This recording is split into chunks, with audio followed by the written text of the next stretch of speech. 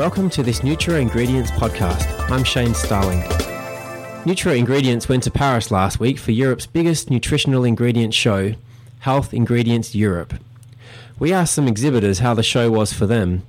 It was all steam ahead for Fortitech Europe Managing Director Martin Osten. We've had a good time. We've had lots of our important clients come to visit us, so it's seeing old friends as well as making some new ones.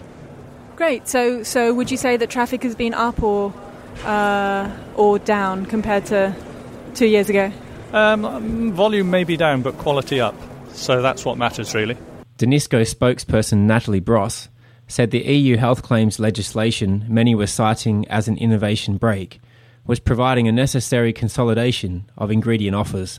This is probably why you don't have so many new, let's say, functional ingredients entering the market, but it's but you have more, let's say, robust science behind the ingredients that were presented this year on the show, and I believe on all the booths. It was going that way. Cargill Sweeteners head of marketing Henry Hustle was pleased with the level of communication despite reduced traffic.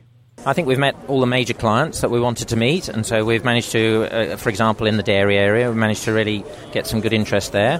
I think, if I was honest, it hasn't been as busy maybe as 2 years ago. I mean, the show statistics say otherwise, but I think it's been the same pretty much. But I think it's important, I think, also that there's a clear difference between what we, for example, present here and also what we end up presenting at FIE, and I think we've definitely been able to do that.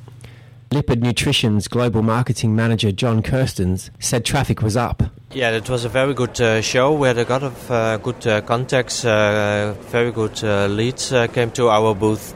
The number of visitors went up.